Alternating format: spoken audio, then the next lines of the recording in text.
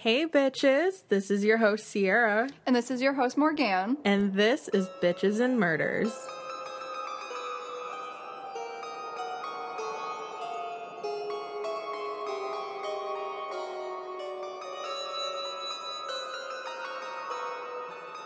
So I guess we'll officially introduce ourselves and then we'll kind of jump into it. So I'm Sierra and I am a research technician for a biomedical research lab. And I guess the way to super simplify my research is that we are looking at the neurobiology behind stress, anxiety, depression, and substance abuse, which is a super oversimplification, but yeah, we'll leave it at that. I'm really good at the sciencey medical nonsense is basically what that equates to.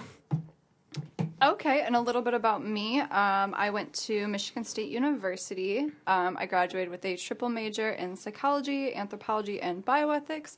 So I've done way too many goddamn things. I'm currently getting my PhD in forensic psychology. So I am kind of the go-to expert on all things people and criminal. I like how you got sexy at the end, like people and criminals. Okay. So today we're going to talk about the Borden murders, which, if you're not familiar, is Abby and Andrew Borden. And it's where that super creepy nursery... I don't even feel comfortable calling it a nursery rhyme, but... Yeah, I don't think nursery rhymes are supposed to be about murder. Right. But it's that super creepy, like... Lizzie Borden took an axe. And gave her mother 40 whacks. It's not even accurate. It was 18, but go off. We'll get to that. And then I think it ends with, like, when she saw what she had done, she gave her father 41. And it's super also creepy. Not true. It was 10. I don't know why we were singing that as kids, but it's fine.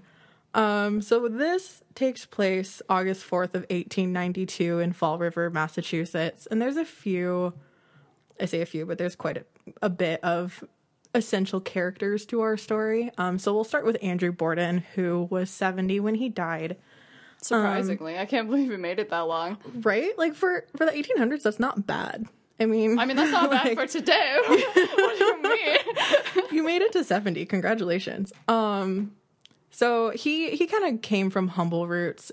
His father was a fish peddler, which I didn't know what that was when we started this process, and I had to look it up. It's fish on bicycles, right? Kind of. It's like a door-to-door salesman, but for fish. Like, you're like a Jehovah's Witness for fish. Exactly how I want all of my meat.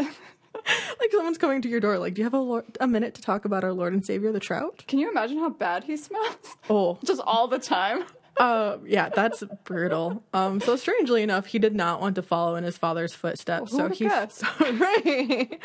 So he started working with a carpenter, which later resulted in his business that he went in with a colleague of his, which was a casket making company. Oh, wow. That's some foreshadowing right there. Right. So they ended up selling the company, and he became the president of the Fall River Bank, as well as the director of 3 major cloth mills. Hold on. I think we have to acknowledge the fact that his company's name is Crane's Patented Casket Burial Cases. Say that 5 times fast. You mean that doesn't just roll off the tongue? It's fine. It's fine.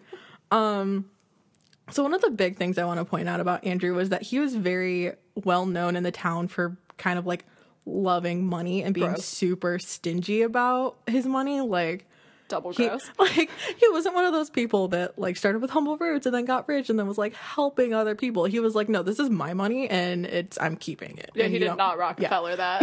No, he did not. So I'm done talking about him. He was greedy and gross. It's fine. We're done with him. So we're going to move on to his wife, Abby. She was 64 when she died, and she was actually Andrew's second wife. His first wife died about I think when Lizzie was 2 or 3. When the kids were pretty young. Yeah, it was right after Emma was born, wasn't it? After Lizzie was born. Emma was the oldest. Oh, sorry. Yeah, I always get that mixed up. So Abby and Andrew got married 2 years after Sarah's death, when Abby was 37. And I only point that out because getting married at 37 in the 1800s is rare. Like, you're an old maid. You are done here. And not hating on anybody who's in their 30s. Like, this is not an ageist podcast. We're just saying ageist for the time period that was like, you were considered an old maid. You were a spinster. So for her to not only be single at 37, but to get married at 37 was pretty rare. Do we know that if she got married before? Was he like her second husband? I maybe? couldn't find any records about that, so I don't know. Who knows? Maybe she wasn't that old maidish. We don't know. We don't know. So there was a lot of rumors in town that her and Lizzie did not have a good relationship. Many described it as like cordial, but not like your typical mother-daughter relationship. There's also a lot of speculation that Andrew married her to have her as like a housekeeper and to raise the girls. Because like I said, their mom died when they were pretty young. Weird flex, but okay. Right. Which like, if you're going to marry somebody, like, why not? Like, if you're going to marry somebody to be a housekeeper and to raise your daughters, like, why not just hire somebody? Well, then you don't have to pay her. I mean, I guess that's a point, but that's gross. Triple gross. I hate it. We're moving on. So now we get to one of the fun characters, Lizzie Borden. Oh, I did have a note about this. So yeah, she was 2 when Sarah died. She was your typical high society debutante. AKA a basic bitch. Yeah. I mean, you're not wrong. Like, she belonged to a number of clubs. She was an active member of the church. She would occasionally teach Sunday school. So, like, she was your typical high society for 1800s. She never married, which was kind of unfortunate. And the reason I mention this is because a lot of not even depictions, but a lot of documentation from that era describes her as homely, which is kind of a rude descriptor. Super rude. Especially if you see pictures of her. Like, she's not unattractive. But, like, that put her in a super unfortunate position. Like, she wasn't considered attractive enough to marry anybody within her station, but anybody who would have married her was considered below her, and her father wasn't about that life. So she just never married. One thing I noticed too about that is going through, if you read articles that supported her as being innocent, they tended to describe her as beautiful. But if you read articles that were like attacking her, that thought that she was the subject, she was so homely, she was fat. But you know, if they supported her, she was beautiful. I mean, modern day media does that. So. Yeah, I mean, nothing's changed, guys. We're in the 1890s. Oh, that's brutal. Oh, I hate it. measles is bad. We're really in the the 1890s. It's bad. So yeah, like I said, she was 32 at the time of the murders, and she was and has remained the main suspect of the murders. They kind of immediately looked at her and then didn't look at anybody else. So it's fine. It makes sense. We'll touch on that. Yeah, we'll get there. I get it. So next in our lineup of characters, we have Emma Borden, who is the sister to Lizzie. Not a lot is known about her. There's not a lot of records of her education, her love life. Like, she just kind of, we know she existed. We know that she was Lizzie's sister, and we know that she was the main inheritor of the fortune when their parents died. I feel like people probably kind of just forgot about her after the murders. Yeah. Just because Lizzie was so famous. Like, who cared? Yeah, I think so. But yeah, like I said, Emma got everything from the Borden estates because Lizzie wasn't eligible due to the murder charges. She did support Lizzie financially and emotionally throughout their life, but I mean, like I said, not a lot is known about her. I mean, that's kind of a sign that Emma was on Lizzie's side, I would think. I mean, if I had a sibling and I thought they genuinely murdered my parents, I don't think I'd support them for the rest of their lives. Right. I don't know. I have mixed emotions about it, but we'll move on. So the next we have Bridget. She was a live-in maid for the Bordens. My favorite. I know you love Bridget so much. I love Bridget so much. She was an immigrant from Ireland and was often, well, not even often, like, I think really the only person that called her Maggie was Lizzie. It was primarily Lizzie, but occasionally Emma. Another note is that Bridget was also a common name that was just given to Irish maids. It actually meant Irish maid. So there's the chances that her actual name wasn't Bridget. That was just what they called her because it was a shorthand for, like, Irish maid. Oh, I didn't know that. I hate that. Which could be another reason why Lizzie didn't call her that, because she thought it was offensive. Yeah. Huh. I did not know that. Learn new things every day. Hey. There's another character, but I'll mention them later on because they play a key part, I think. So I'll mention him later on. So now we're kind of at August 4th of 1892. Dun, dun, dun. Thank you for the dramatic music. So the timeline of events, there's a lot of inconsistencies and disagreements with the specifics of this timeline, just because there was a lot of variation in testimony. It wasn't well documented because a huge ball was dropped by investigators. Every single point. Everybody involved. There's just a huge ball dropped. So there's a lot of variation in everything, but the kind of commonly agreed upon timeline is as follows. So we know that about 8:45 a.m. Lizzie comes downstairs for the morning. Everybody else in the household had already been up by then. Wow, so lazy. Right. I think there was some accounts that Bridget had gotten up around 6 a.m. and started her chores. Yeah, I read that too. I think Abby and Andrew were up around 6:37ish. And then Emma was 15 miles away at a friend's house. That's important for later. Yep, Emma was out of town. And then that other key player that I'm going to mention later was also up by this point. So yeah, 8:45 is kind of when everybody seems to agree that Lizzie got up for the morning and went downstairs. 9 a.m., Abby goes upstairs to tend to the guest room, and Andrew leaves for town. 10 to 11 a.m. is when Abby is murdered. Sometime after that, Andrew comes home and lays on the daybed in the parlor, and then he is also murdered.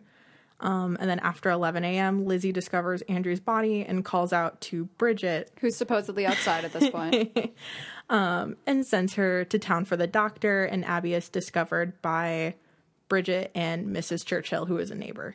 I think if I remember it, they went upstairs to get a sheet to cover Andrew's body, and that's when they found her in the second room. Yep. So that's kind of the basic agreed upon timeline, is that somewhere between 10 and 11, Abby and Andrew were murdered. Right. And there's so much disagreement on everything about like where Bridget was. Like there's some accounts that said she was outside cleaning the windows. There was some that she was cleaning the inside windows.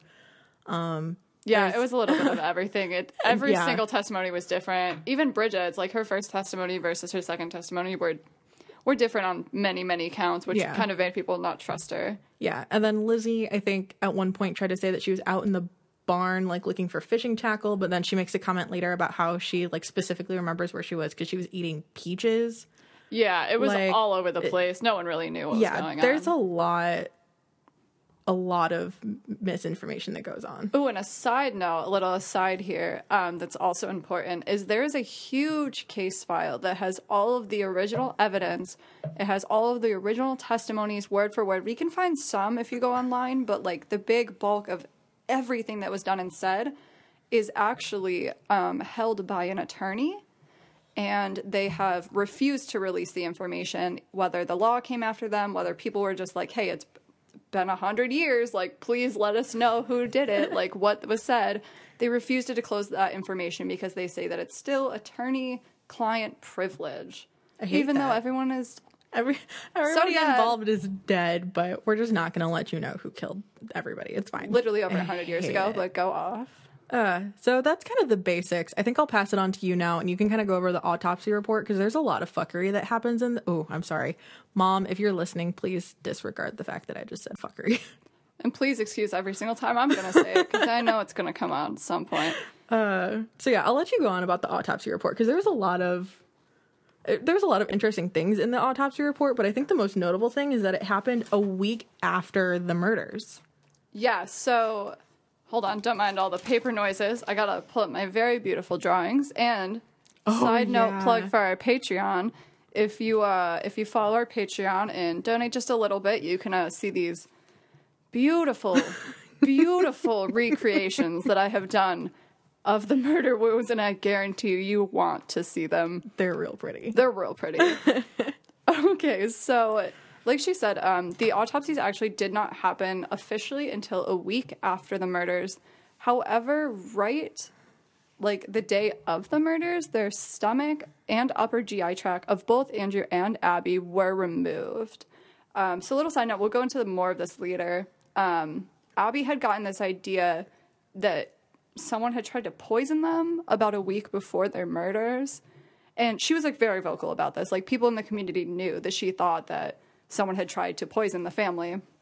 So that is probably why the stomach and the GI tract were removed to test for poisoning. But Yeah. Why you would test for poisoning when someone caved in their skulls with 18 axe blades is I mean, over me. I don't really get it. maybe to see if like somebody had attempted earlier in the week, but I don't know that I buy the poisoning theory just because so many people in the household were sick. Like Andrew was sick, Abby was sick. It's called food poisoning, guys. Yeah, I know Bridget was sick because in like one of her testimonies, she makes a comment about how like, oh yeah, I went outside and threw up for like 15 minutes and then I went back to doing my chores. Yeah, so they never really specifically like said it. Even in the autopsy reports, like it was just a note, and they didn't explain why it happened. So that's really just kind of like our best guess. Speculation at this point. Okay, so we're going to talk about Andrew first. So all of Andrew's wounds, they were caused by sharp force trauma. So blunt force trauma, as you can probably guess, is stuff like baseball bats, lamps, vases. It causes big wounds that spiral out. Sharp force trauma is, knives, axes, things like that, that are cut. They'll cut deep, and the fractures don't really expand out much. So all of his ranged from 1 inch to 4 inches across.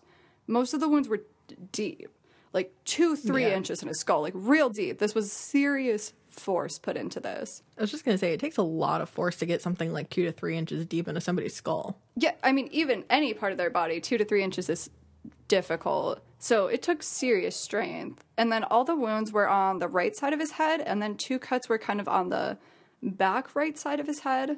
So kind of based on the pattern of the injuries and the fact, like the way that he was napping on the couch, because there's pictures of him right after he got murdered, like the crime scene photos. And you can kind of see he has, his body laying on the couch and he has 2 feet on the floor. So it kind of seems like someone maybe came into the room, made some noise, kind of woke him out of his nap. He was real groggy. He kind of puts his feet on the floor like he's about to get up.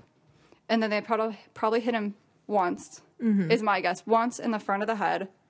And your instinct, when anyone hits you in the head or comes for your head, is to curl forward. Yeah. So my guess is they came in once, woke him up, hit him once in the front of the head. He curled over. They got 1, 2 to the back of his head, which at that point probably stuns him. He rolls back, and she delivers. She being supposed. She delivers the rest of the blows to the front of the face. And one of the reasons I think it happened like this, besides just the pattern of the wounds, is that, first of all, he's, like, at the end, when they found him, he was lying back. Like, the back of his head was covered. So he had to lean forward at some point so she could reach the back of his head. Additionally, he had no defensive wounds anywhere. Yeah. So, I mean, he clearly was not awake enough to know what was happening. I mean, he was 70, but right. anyone's gonna fight back. Yeah. And I'll post the crime scene photos on our Instagram so you guys can see what we're talking about. Right. It'll make more sense when you see the photos. And then, yeah, so the wounds, like, it obviously couldn't have been a knife, even though it was sharp force trauma, because the way that the wounds were, like, deep and long, like, they clearly were not stab wounds. Mm-hmm. We'll get more on what I think it was later, because that axe stuff is bullshit. But it's fine. It's fine. We'll get into that later. And then one big kind of guess I have that I will mention in here, too, is I definitely think that he was killed specifically because he would have identified the killer. Oh, for sure. Because if he couldn't have identified the killer, I feel like they would have just left alive. He would have, because he was, down in town when this happened. Right. He could have came back, like, they discovered her later and were like, oh my God, like, we left the house too and you were gone. Yeah. Crazy. But I have a feeling that he knew who it was. He would have told the police right away that, like, yes, it was this person that we'll go into later. Yeah. I think both of our theories have Andrew just dying because he would have ratted out the person. Yeah, and I think that's honestly the best. It's the best guess. I mean, it makes sense. And then, okay, so Abby was a little bit different. So she had 3 bruises on the front of her face. So she had 2 small ones on her forehead and then 1 right on the bridge of her nose. And this isn't mentioned in a lot of things. Like, they don't really touch on them, but I think that they're important. Mm-hmm. She had 18 incised wounds, sharp force trauma, on the back of her body. The wounds were also present mainly on the right side of her body. So in both of these, it kind of implies that the killer was right-handed. Yeah. Because that would have made the most sense. She also had a 2.5-inch deep wound to her back, just below her neck on her spine. It was about like 4 inches down her spine and then slightly to the left, like right on her shoulder blade. Ew. That's gonna get nerves. Yeah, and then the rest were all just like on the back of her skull. And there's actually so many strikes that her braid was completely severed from her head. I saw that picture and I hated it. Yeah, there's an evidence picture of just her braid, just all by itself. So my kind of last moments reconstruction for her, we know that she was in John Morse's room. We'll touch on who that is later. She was in the guest room tidying up the room when this happened. Mm-hmm. So my guess is that she probably had, I'm assuming probably a drawer slightly open, but not necessarily.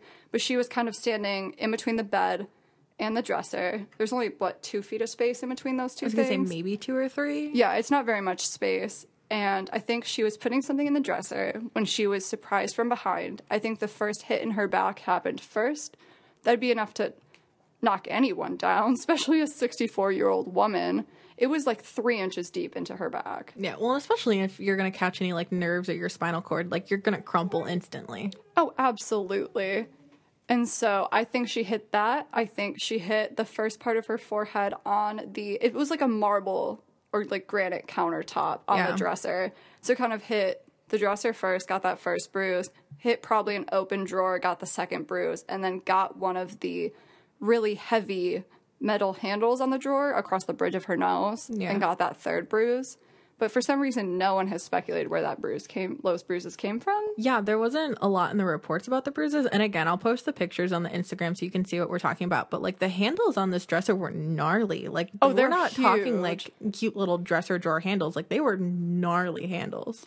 And the thing is, too, like she also had no defensive wounds. And all the wounds were to the back of her body. Yeah. So I'm assuming, she hit the ground and either was probably unconscious by this point or close to being unconscious. Because think, someone just drove an axe into your spinal cord 3 inches deep, and then you hit your head 3 times going down on granite and hard wood and then metal. Yeah. I mean, that in and of itself is just game over. Yeah, you were down for the count, You're likely, done. if you were not at least extremely groggy. And then I think that the rest of the blows were delivered quite quickly. Yeah. So then Andrew had a total of 10 wounds. 10, and then she had 18. Yes. That's a lot. It is a lot. So now we're going to talk about the murder weapon. So obviously, as we talked about, we all know Lizzie Borden took an axe. Bullshit. No, she didn't. Tell us how you really feel about it. So the reason that whole, she took an axe thing came about at all is the police found in the basement an axe head. Just the head, no handle, completely clean, no evidence of trauma on it, no blood, no nothing, just an axe head. And then they just assumed, they were like, oh, that must be the murder weapon. Yeah. Even though there's literally no reason, there was no blood, there was no nothing, it was in the basement, it was broken. No explanation. Yeah, this is example number 394 of how the ball was dropped by everybody in this case. Because they just found an axe head and they were like, this must be it. And then they didn't look at anything else in the house. Yeah, they never considered a single other thing. They were just like, yep, this is it. Yep, it was the axe. And to be granted, the axe obviously would cause sharp force trauma, and it was about probably the right length. But what I have a feeling for, especially because it was in the basement right next to the furnace, is that they were probably down there and had it to chop up wood. Broke it when they were chopping a log. Because things weren't coated back then, they weren't plastic, it had just a simple wooden handle. Who wouldn't throw the broken handle of the axe you cannot fix into the furnace? Yeah. To get rid of it, and then you just toss the axe head to the side, to the corner, and you're like, oh, we'll get a new axe later. Right, exactly. So, sorry, checking my notes again. I think, too, that a quick note before I get into what I think the weapon is, this seems like a crime of passion. Oh, completely. Generally, crimes that have a very high wound count are crimes of passion. And in most crimes of passion, you grab, you are incensed, you're enraged, you're seeing red, and you grab whatever is next to you and you just go after them. So why would she go all the way to the basement to find an axe that I guarantee she had never used in her entire life Right. because she was an elite woman? Yeah, Like, she wouldn't be ever chopping wood. I doubt she would even know the axe was down there. Yeah, the axe doesn't fit the narrative at all. Because, like you said, like that many strikes to somebody's head, like, you're pissed. That's not like a premeditated thing. Like, you're hitting somebody 18 times over the head, like, you're just freaking mad. And yeah, for her to go from the second floor of the house all the way to the basement and then back up, like, that doesn't fit a crime of passion. That is like, it just, none of it fits. And it just just doesn't line up. The axe doesn't make sense. However, Dun, if dun, you dun. look at the Borden house, there are several of what is super common in 1890s homes, fireplaces. And if you don't know about taking care of a fireplace, there's a couple of tools that you use. There are bellows to stoke the fire. Those are the things that make the air. Oh, yeah. Yeah, bellows. Then you usually have a little broom to like sweep off in front because they can get really messy with the ash. You have a fireplace poker to rearrange the wood. And, dun dun dun, you have a fireplace shovel. What? So a fireplace shovel, it looks similar to like a regular shovel. However, they're only about, coincidentally, 4 inches across. Oh, weird. And looking at the Borden home in some of the photos, like you see them. Yeah. They're there. They're present. They're in the photos. They're about 4 inches across, and the ones they had were made out of just solid iron. I'm assuming iron, but like solid metal. That was really common in those days.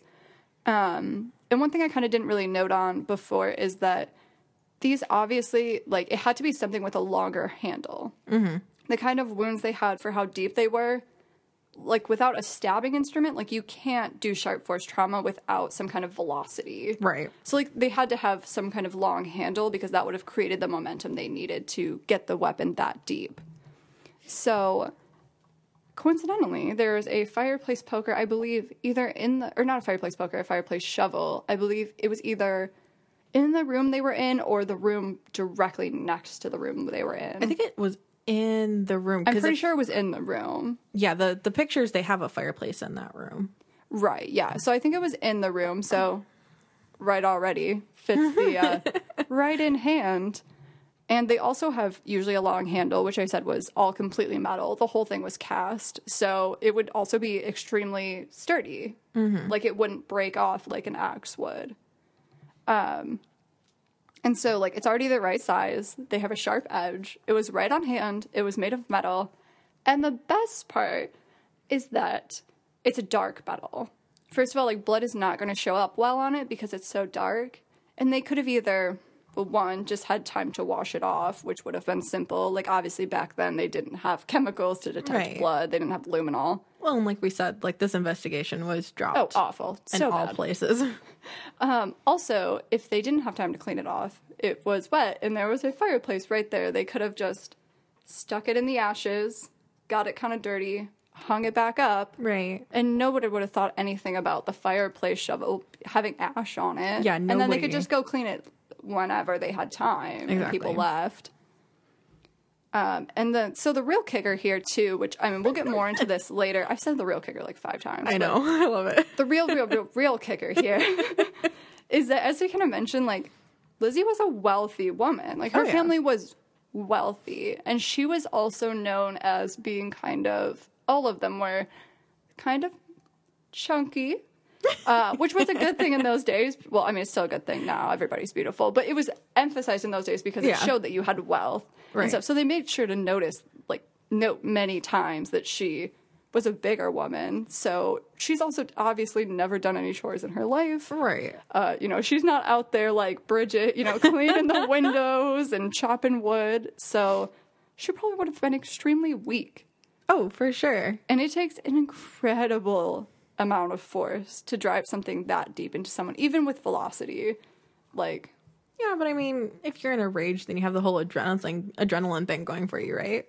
I mean, you do have an adrenaline rush, but I think for that many strokes, because not to mention you have to add in the fact that there was a while in between when Andrew was killed. Like, adrenaline ends almost immediately when you're True. done with the stressful situation, which, I mean, I guess she could have gotten another surge of adrenaline, but for someone who had never worked a day in her life, Yeah. there's no way she could, like, get another surge of adrenaline and be like, all right, let's go Let's go round smash this two. dude 10 times.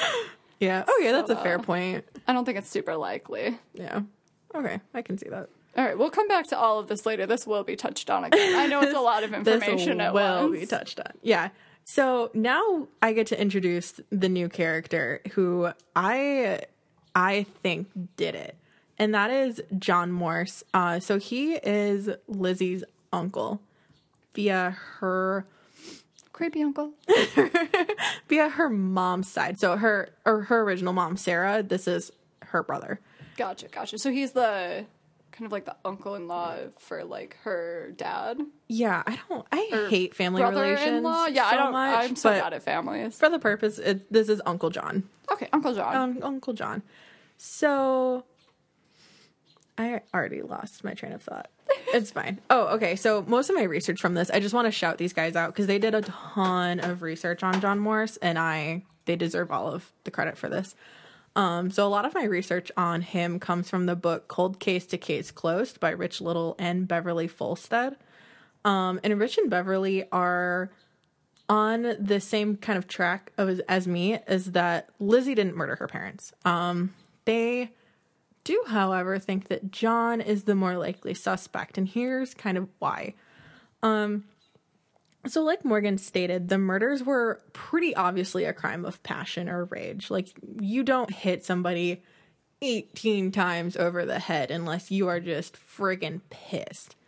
And like Morgan said, Lizzie wasn't really strong enough to do this. But do you want to know who was? Uncle John. Because do you want to know what Uncle John did for a living? He was a butcher. Oh, that takes an incredible amount of force. I don't know if you know anything about butchery. You probably don't because y'all are probably normal people. But if you look into it, it takes a lot of strength because they cut right through joints. They cut right through bones. It's a lot. It's a lot of force. And do you want to know what other fun fact there is about Uncle John here? Because of his trade, he was known to carry a cleaver on him at all times. That's horrifying. Why are you just ready to butcher at any moment? Yeah, I don't know. I love and I hate this fact because, like, it totally gives him, like... A creepy aura? Yeah, a creepy aura. It gives him, like, a weapon to use and everything, but, like, I get that you're a butcher, but why are you carrying a cleaver on you at all times? Are you just like, oh man, guys, I saw a possum back there. It must have got hit by a carriage. I gotta go butcher it real quick. Oh, I hate it. Not to mention, a cleaver would be a big weapon, though. I guess if you came from an angle and got, like, just the point, like the end of it, I could see it. I like it. I think it's I'll let it happen. Option. I'll let it happen. So we have the strength to inflict these kind of wounds, and we have a weapon handy to do it. So there's strike 1 and 2 against Uncle John. But why would he kill his... I don't even know what relation Abby would be, and his brother-in-law. Brother-in-law? Yeah. Brother-in-law and sister-in-law? Twice removed? Steps? I don't know. Oh, it's okay. No one likes Abby.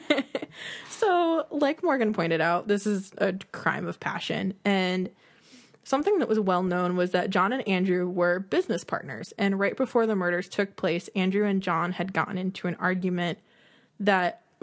a lot of historians agree was most likely about John losing money in a livestock venture, and Andrew, being the stingy, money-loving, gross person that he was infuriated over the failed venture. Right, it's not something he'd really understand of, like, why he just lost a bunch of money. Right, exactly. So they got into a pretty heated argument about this, I think a day or two before the murders. And the other thing that I would like to point out is that Abby was known for being caustic. Like, she was a drama queen. She was a drama queen. She was a sassy woman, and she did not keep her opinions to herself, which for 1800s is actually pretty brave. Yeah, like, that's extremely brave. It makes me like her a lot more. Maybe that's why she wasn't married for so long. Right. So it's pretty likely that she said something to John the day that she died. So this is where the authors that I mentioned go into the real deep why of this happened, right, and how he was in the house to be there for it. So there's a lot of speculation that Bridget and John were having an affair, And Ooh, spicy. I mean, is it really a murder if there isn't an affair somewhere? I mean, I don't think it is. I don't think you can classify it as a murder if there's not an affair in there somewhere. Right. So when he was in town, he would wait for Abby and Andrew to leave the house, and then he would sneak up to Bridget's room and visit her. And this can be backed up by the fact that up until the year that they died, he stayed in a third-floor bedroom that was Next to Bridget. Oh, so it was pretty convenient. Yeah, that makes sense. I wonder if he requested that room or if they were just like, oh, you're going to be up in this room. And then it kind of like blossomed from there. Yeah. Or if he was specifically like, oh, I want to be next to that bitch.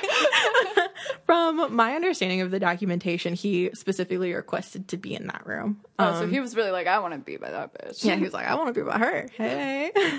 And like I said, like the year that they died, they had moved him to a second floor bedroom where Abby So would they could have died. already suspected that something was happening and been like, we're not doing this. Yeah, exactly. So here's kind of the theory here is that John left the house in the morning, which there is documentation of that. I'll circle back. He came back to the house later to hook up with Bridget when he thought everybody was gone, saw that Abby was still home and tried to, act cool about it.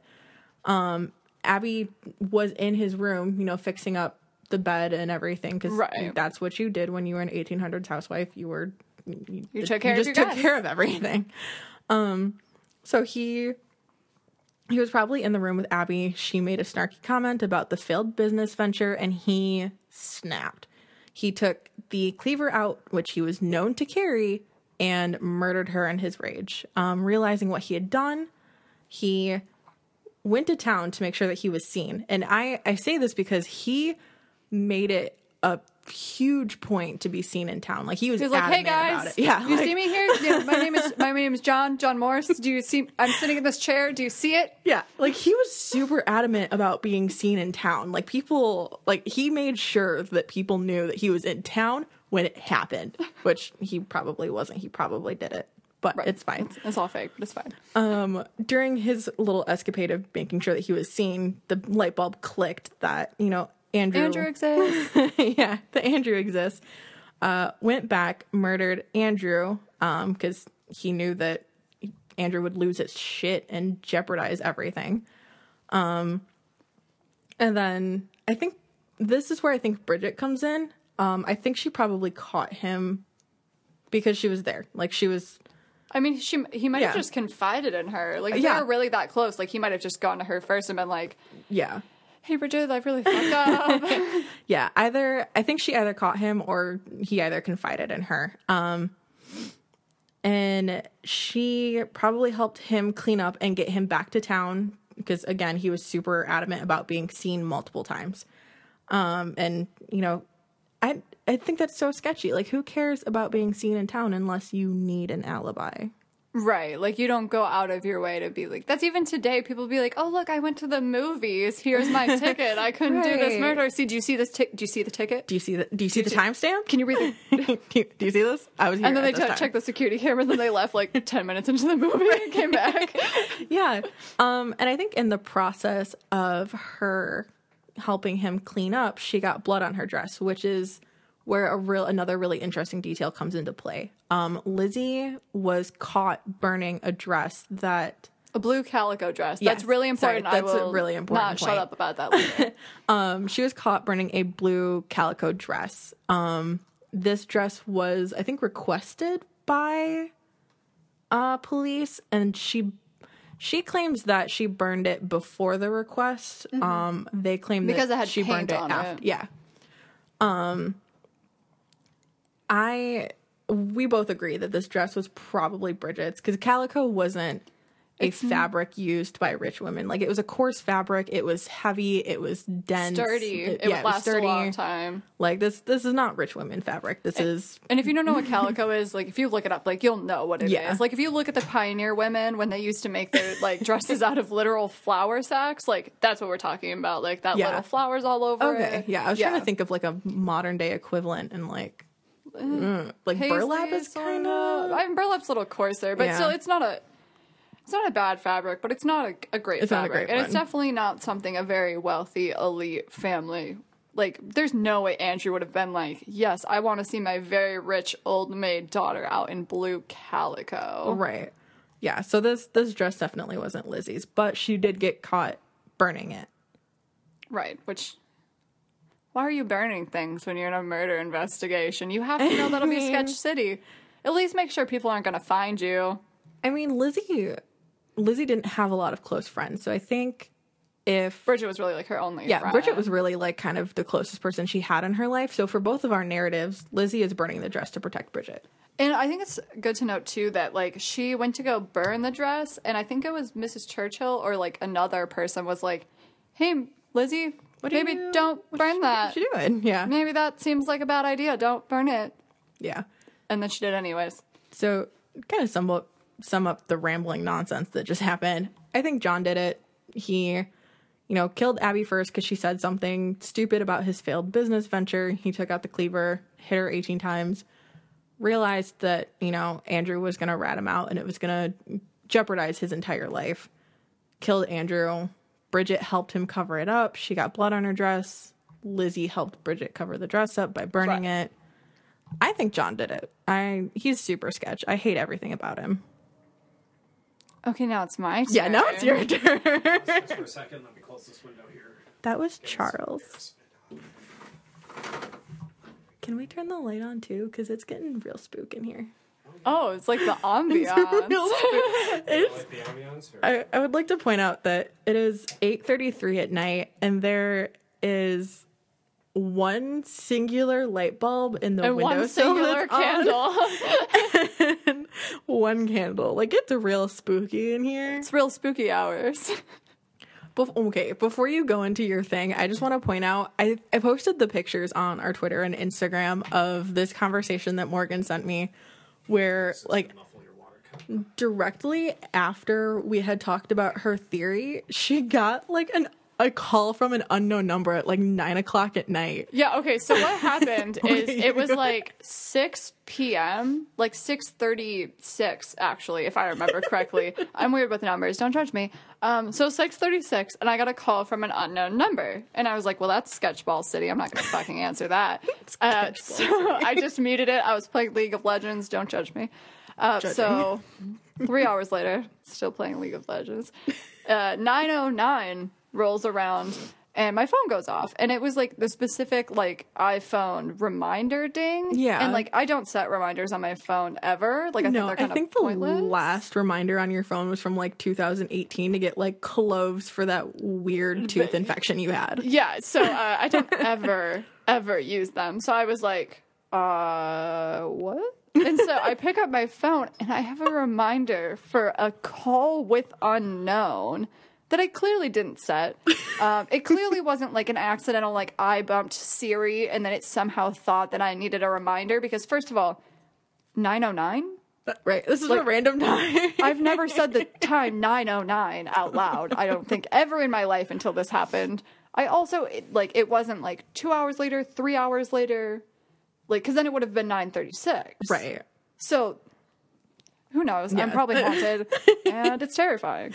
But it was just so funny that this happened like right after our conversation about your theory. Oh, yeah. So, So yeah, if the I think flames on Lizzie the, agrees. She knows I'm getting too close to the truth. That's who the call was with. if the flames on the candle start dancing, I'm just gonna run. Like you're done for. That's fine. You can bail out. You I'll can just leave me bail here. out. I accept it. It'll be our first and last episode. All right, get into your guys. nonsense. Oh man. Okay, saddle up, kiddos, because this is long and a little complicated, but I swear I will keep going over things and tying it back in because I get it, guys. It's complex. Okay.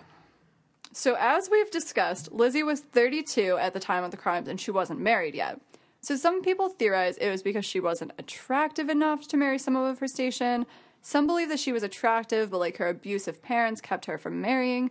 However, primarily after the murders and her acquittal, she was plagued by rumors of her sexuality until her death. So most people at that point believed that she'd either been part of several lesbian relationships or at least was in one. She was really well known to have gotten very close to an actress, and there was like a lot of theories about the two of them being involved romantically. Get it, girl? I know. And I don't know if you know anything about the 1890s, but it was not okay to be gay. What? That was, weirdly enough, not their motto. Who would have guessed? We didn't have the LGBTQ community in the 1800s. Yeah, who knew, man? There was no rainbow flags. Who would have guessed? I am shooketh. So finding out that Lizzie was a lesbian would have ruined hers and her family's reputations, likely permanently. Fair enough. And well, this is something that they could have gotten away with if they were, say, like, in the royal court in England or France or something. Maybe. I feel like you're throwing really specific shade. Just saying. But the Bordens were definitely not rich enough to get away with it. So they were not rich enough to get away with it, but rich enough that people cared. I hate it. So they were like in society and people would care if they were gay, but not enough to like get away with it. So obviously, as we all know, Bridget is their maid. And we've already kind of speculated on how she could have played a role. I don't think anyone has a theory that doesn't involve Bridget. No, Bridget was involved thinks somehow. that Bridget is sketch. So Lizzie and Bridget were particularly close. Like, it's been noted by many people that Lizzie and her sister, but primarily Lizzie, were the only people in the whole world to call Bridget by her nickname Maggie. Mm-hmm. So it was like 99% Lizzie and like a little bit of Emma. Yeah. And no one really knows how the nickname started. They know that Lizzie started it, but they don't know why she started it, like where it came from. So it's probably kind of like an inside joke or something between the two of them. I mean, like you said, Bridget was kind of just a generic name given to Irish maids. So, like, maybe it could her have been real her, name like, was original Margaret, name. and, like, she just called her Maggie. Yeah, that's very possible. That's hella speculation, by the way. Yeah, I have no idea if that's true. Yeah. But it sounds right. I'll go with it. So many had heard stories or rumors of Lizzie's closeness with the maid. But as someone raised in like a thought to be abusive household her whole life, like no one really seemed to judge her like finding friends with the staff. Yeah. Like everyone kind of knew that her family was shitty and that she was old and she didn't have a lot of friends. So like no one really was like, it's really weird that she's like really good friends with the maid. Like no one really thought anything of it.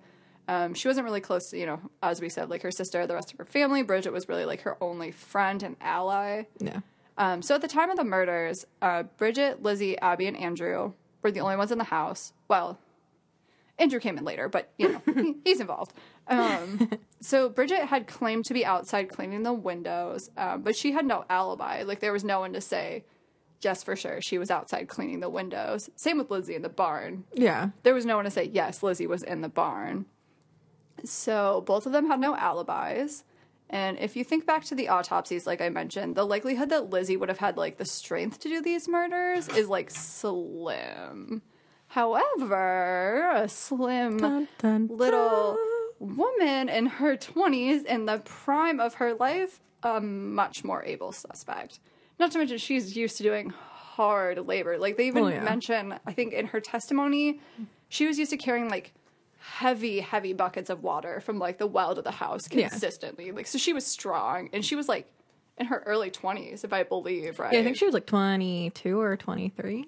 Exactly. Well, and like I mentioned earlier, and the consistent detail in her testimonies is that at one point on that day, she went outside, threw up for 15 minutes, and then just went back to her chores. So, like, girl was a badass. Oh yeah, she was a total badass. I mean, just because she's sketch balls doesn't mean that I don't love her with my whole heart. I'm a Bridget stan for life. Okay, so this overall theory is like a little complicated, but I think it's the most likely based on like the limited evidence, the completely botched job by police and examiners, and like just the age of the case. So setting the scene. Okay, so the house is empty except for Abby, Lizzie, and Bridget, like we know. Mm-hmm. So Abby, who either... I'm kind of like torn on this. So I feel like she was either confronting her about the poisoning, but that wouldn't really involve Bridget. So I think she was confronting her about their possible lesbian relationship, maybe that they had like gotten caught, or they were kind of becoming more like open about it, because if you are like concerned, especially in those days, that like your stepchild is going to do something to disgrace the family, and you know that their dad has an explosive temper, like, you're going to wait till he's out of the house. You're going to wait till the sister's out of the house. And we already said Bridget was outside. So, like... Dishonor. Dishonor on you? Exactly. So, you know, she calls Lizzie upstairs, and who she actually had just gotten, like, a little bit closer with. So, like... that would be another reason that she would definitely want to be, like, make sure he was gone. Because, like, he may have defended Lizzie, or he may have just, like, flipped his lid and she just didn't want him to be involved. Right. Which would all make sense. So my theory is that, you know, she called Lizzie up. She's lecturing Lizzie on, like, whatever she's upset about. Probably calls up Bridget and read them both the riot act. Like, really goes in. Yeah. And then, so Abby turns her back, say to maybe, you know, shut the drawer, fiddle with whatever she was fiddling with. And Bridget scoops up the shovel and hits her in the back, knocking her down, as we've talked about. You know, she hits the dresser, goes down, they step forward and end the deed. Realizing what's just happened, they decide that Andrew has to go. Because, like I said... I shouldn't laugh at that. When Andrew gets home, who is the first person he's going to suspect? Oh, he's going to look at Bridget. Well, Bridget and Lizzie. Yeah. Because Lizzie, like, Abby had gone on and on about how she thought Lizzie had poisoned them the week ahead of time. And they were the only two people in the house. And they were known to, like, not have a great relationship. So, yeah, like, you come home in your wife's dead, you're immediately looking at your daughter and the maid. Right. So instantly they're like, well, shit. Like, he's got to go. Well, shit. He can't stay around anymore. So, you know, I think that they kind of... maybe clean up a little bit, or they're kind of just up there kind of like, oh shit, what do we do next? Oh god, oh god, oh god. And then, you know, they hear him come in. He goes in, takes a nap. They're probably just kind of like still trying to like freak it out, kind of trying to figure out what to do. And they're like, okay, we got to do it. Yeah. So they probably wait a little bit, wait till he falls asleep, because it'd be obviously way easier to take down someone who's sleeping. Right. And then I think probably Bridget goes down and kills him. I think so. For a couple of reasons. One, like we said, she's just stronger. Yeah. And I think she'd just be more able to do it. Though Andrew was sleeping, and it was, like, to his head. So Lizzie possibly could have done it, but I'm still feeling Bridget. But I think, honestly, overall, it doesn't really matter, because I think they were both involved. Yeah. I mean, for your narrative, they're both involved, so I don't think it really matters who killed Andrew at this point. Exactly. So then at that point, they could either clean the shovel or, like I said, just kind of stick it in the ashes so, like, people wouldn't notice. Yeah. And then Bridget goes and changes her clothes, obviously, because they're probably covered in blood. Her blue calico dress. Oh, you forgot to introduce the sketchiest of sketchy characters. Oh my God. This guy's the worst. Yeah, you are not ready for I hate him so much. Dr. Seabury Bowen. Already a good name. Hate it. Okay, so this is where it gets even more complicated, because now we have another player. So Dr. Seabury Bowen lived in the house literally directly across the street from them. Yeah. So back in those times, like, most cities only had one or two doctors that were, like, readily available, that, like, could do house calls. Right. So that in case, like, you're probably going to pick the doctor who's literally 10 steps away from your house. Yeah. And like, why would you pick anyone else? And it's important to note he was the only doctor in town. Oh, yeah. And, like, there's Falls River wasn't that big. Yeah, and there's, like, it's well documented that he was, like, Lizzie's doctor pretty much her whole life, and, like, a doctor to the family. Because he was the doctor that Abby had gone to earlier in the week when she was complaining about being poisoned. Yeah. So if the abuse allegations are true, because they've kind of been speculated that she was, like, physically abused, emotionally abused, like, possibly sexually abused, though none of it's really been, like, corroborated. Like, we don't really know the validity of any of it, which is why we haven't really touched on it too much. Yeah. He would have seen this. I mean, he'd been her doctor, like, her whole life. Like, he would have he would have known. But, like, okay, first of all, don't come from a man, Dr. Seabury Bowen. There was nothing he could do. There was no CPS in those times. True. Really, like, especially with it being a wealthy family, like, there was literally nothing he could do. Well, and abuse in wealthy families was pretty common back then. Basically, like, every family. It was probably, like, if he's going to do anything, it's going to be like, okay, are you still alive? Are you still functional? Cool. I'm sorry this is happening to you. Right. Like, and especially because she was a woman, like, there's nothing he was going to be able to do. Yeah. She was on her own. Okay, so the day of the murders, when Bridget was told about Andrew's death, because supposedly Lizzie found the body, screamed out to Bridget, who was supposedly outside. All of their quotations. And then Bridget went and got Dr. Bowen. So he was the first one over, and he was actually the first one to examine both bodies, but like originally just Andrew. So while he was there, he said that he had sent Lizzie up to her room. And while she was there, she changed into a wraparound dress. And then I'll go more into why this is important, but remember this. We'll circle back to that. Wraparound dress. Before coming back down. So despite all accounts saying that Lizzie was calm, collected, showing no emotion at all, which is one of the reasons they thought she was guilty. I hate that people thought that she was guilty for that too, because like people seem to forget that women in that time period had this very small area of operation when it came to their emotions. Right. Like you could show a little bit of emotion because like you were expected to because you were a woman and you're supposed to be more emotional. Right. But too much emotion got you institutionalized for female hysteria. Right. And like it was well known that like elite women were like supposed to be calm, cool, and collected all the time. Yeah. Like even when shit is hitting the fan, like you need to be like a picture of stoic grace. Yeah. So the fact that stoic grace. Yeah, the fact the perfect way to describe that. Yeah, so it's like completely normal that she would not have shown her emotions. Completely. But despite the fact that everyone thought she was guilty because she was so calm and collected, he gave Lizzie a heavy dose of morphine, which he continued for like up until the trial happened, which was like at least a week, I think a little bit longer. And so he had her on morphine for the better part of a week. Like, and it was a hefty dose. Like, and he even actually, like, later on in his testimony said that morphine in that high of doses could very well lead to memory loss, confusion, hallucinations.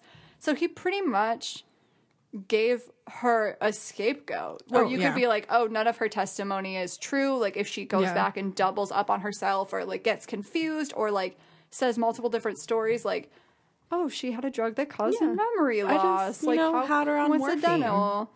And he also, in detail, describes telling her to change, describes the pink dress she was wearing in detail when she comes back down.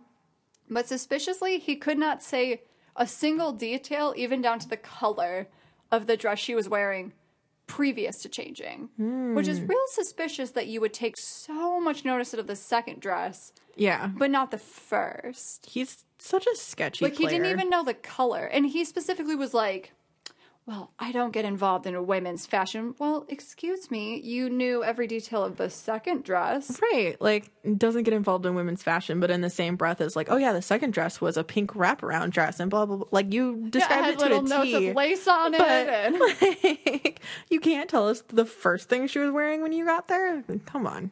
Right, so it's important to note as well that despite being the only people in the home, Bridget and Lizzie never turned on each other. They never testified at even anything remotely close to putting the blame on each other, though I'm sure the police put both of them under significant pressure to say that the other one did it. Oh, I'm sure. Since they were the only two in the home, like, you know the police are going to pit them against each other. Yeah. But they never said anything about each other. And also Dr. Bowen never said anything about either of them having anything to do with it at all. Okay, so now we're going to talk about the dress, because the dress doesn't sound important, but I promise that it is. Yeah, it plays a huge part. Okay, so mentioned previously, Lizzie was caught burning a dress, a blue calico dress, a little while after the murders, which was supposedly like used as evidence that she had done it. So, Bridget and Dr. Bowen both testified that Lizzie was definitely not wearing a blue calico dress in the morning. Even though they couldn't specify what dress she was wearing, they both were like, I don't know what the dress was. Definitely not blue calico, though. Yeah. 100% not blue calico. So like we said, like, Dr. Bowen could remember the second dress that she changed into in detail, but not the first. And as both of them cover, like, the dress she was wearing previously was one that she'd have to be laced into. So, like, dresses in this time period were, like, impossible to put on yourself. They're the... Okay, especially for elite women. Both of us do historical reenactments. They're the worst. It's the worst. Like, you literally cannot put this shit on by yourself. Like, you really cannot. Like, you have to have help. It's, like, not an option.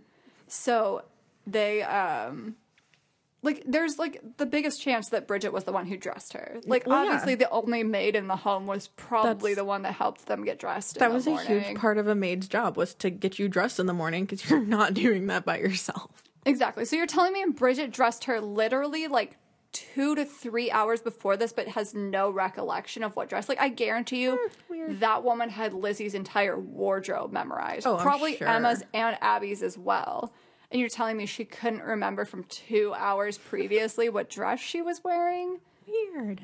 Wow, how crazy. And the fact that they both emphasized that when she changed, she put on a dress she could have put on herself. Yeah. Because, like, a wraparound, like, think like a robe. Like, you can tie it yourself in the front. Yeah, it's basically like a super fancy robe. Like that.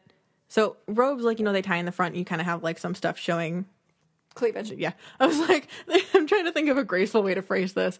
But wraparound dresses, like there was a point kind of, I would say like maybe hip to back area. Right, where you tied where the it first had a tie and then it came back around and then tied again on the other side. So it was completely crossed over so that you weren't showing anything. Exactly. So, like, the fact that they also put such heavy emphasis, words are hard, guys. English is hard, kind of implies that, like, the dress she was wearing before was not one she could have put on herself. Because they both, like, heavily emphasize that the second dress she could put on. Yeah, the second dress is something you can do yourself. So, yeah, that heavily implies that the first dress was not one she could have put on herself. So, definitely Bridget helped her. Also, funny enough, no one ever mentions what Bridget was wearing. Ever. No one asked. The police never asked her. Lizzie never mentions it. Dr. Bowen never mentions it. Bridget never mentions it. No one ever cared what Bridget was wearing. So there also was no one left alive besides Lizzie that could have testified to what Bridget was wearing as well. I like the way you phrased that. There was no one left alive. I mean, is it wrong? It's not wrong. So, as we kind of talked about, like, even if you don't know much about period fashion, calico was not really a wealthy woman's dress. No, it was not. So that kind of also throws it into it was probably Bridget's dress category. So as it stands, both the doctor and the maid attest to Lizzie's innocence. They both deny she wore the suspicious dress, and they both were the only other ones present around the time of the crime. And then conveniently, the doctor gave her a medicine that she could use later as an excuse for discrepancies in her story. And he also admits that he only physically saw her take it one time. Mm-hmm. So the fact, like, there's nothing saying she actually took this medicine. Like, she might have taken it the first time to cover her story, but, like, it was most likely just a fake prescription. Like, there was no evidence she actually took it past that first day. Yeah. Okay, so let's kind of put the theory in motion here, and I'll kind of explain why I've told you all of these details. Yeah. It all makes sense in a second. Okay, so as detailed before, Bridget and Lizzie get chewed out. Bridget kills Abby, and then likely Andrew, getting her dress covered in blood. So Lizzie cleans the murder weapon as Bridget goes and changed, taking off her blue calico dress that Lizzie would later burn, claiming it had been paint stained. Funny enough, this was actually another sign that it was not her dress because coincidentally, wealthy women didn't go around just, painting the trim or painting the outside of the house. Yeah. So, like, definitely not something that would have happened in, like, a home improvement sense. And also, there's no mention ever of her being an artist or having any interest. Yeah, wasn't a hobby for her. Yeah, I mean, she was not a painter. She was not an artist. She didn't do anything like that. So how would she have got paint on a dress? Yeah, it wasn't hers. Yeah, and even if it did actually have paint on it, it would still be more likely to be Bridget's. Because if anyone's like, oh, hey, go, like, paint the trim on that window, like, they're going to tell Bridget to go paint it. So then Bridget goes outside, where she's called to by Lizzie discovering the body of Andrew. She calls over Dr. Bowen, giving him a brief explanation of what happened, or perhaps he just simply guesses. He walks in the door and he's like, okay, y'all bitches did this. Yeah. All right, what are we going to do? I feel like it might have been a little bit more eloquent than that, but it's fine. Yeah, I was going to try and say that in, like, an old English accent, and then I remembered that they were in America, and I don't know how to speak like that. So, never mind. I don't know how to speak 1800s American. Yeah, I don't. I do not. So my guess is that he found maybe, like, a spot of blood or, like, ash on Lizzie that, like, she had missed. Yeah, just something. And he was like, okay, first of all, you go change, get out of here. And then he gives her the prescription for her nerves. As we've talked about. So, but it gives her a great scapegoat as why her story might have holes. And that's it. They all did it together. Well, they didn't all do it together, but they all covered it up together. Yeah, the doctor was like the sketchiest player in this whole thing. Yeah, he was a weird dude. Right after this, He was a weird dude. they were like, okay, the doctor came over and he kind of did like the first like preliminary like examinations of them. And then they're like, okay, I know you just got here and you're like the most important person that's here right now as a professional. Can you leave and go send a telegraph to Emma?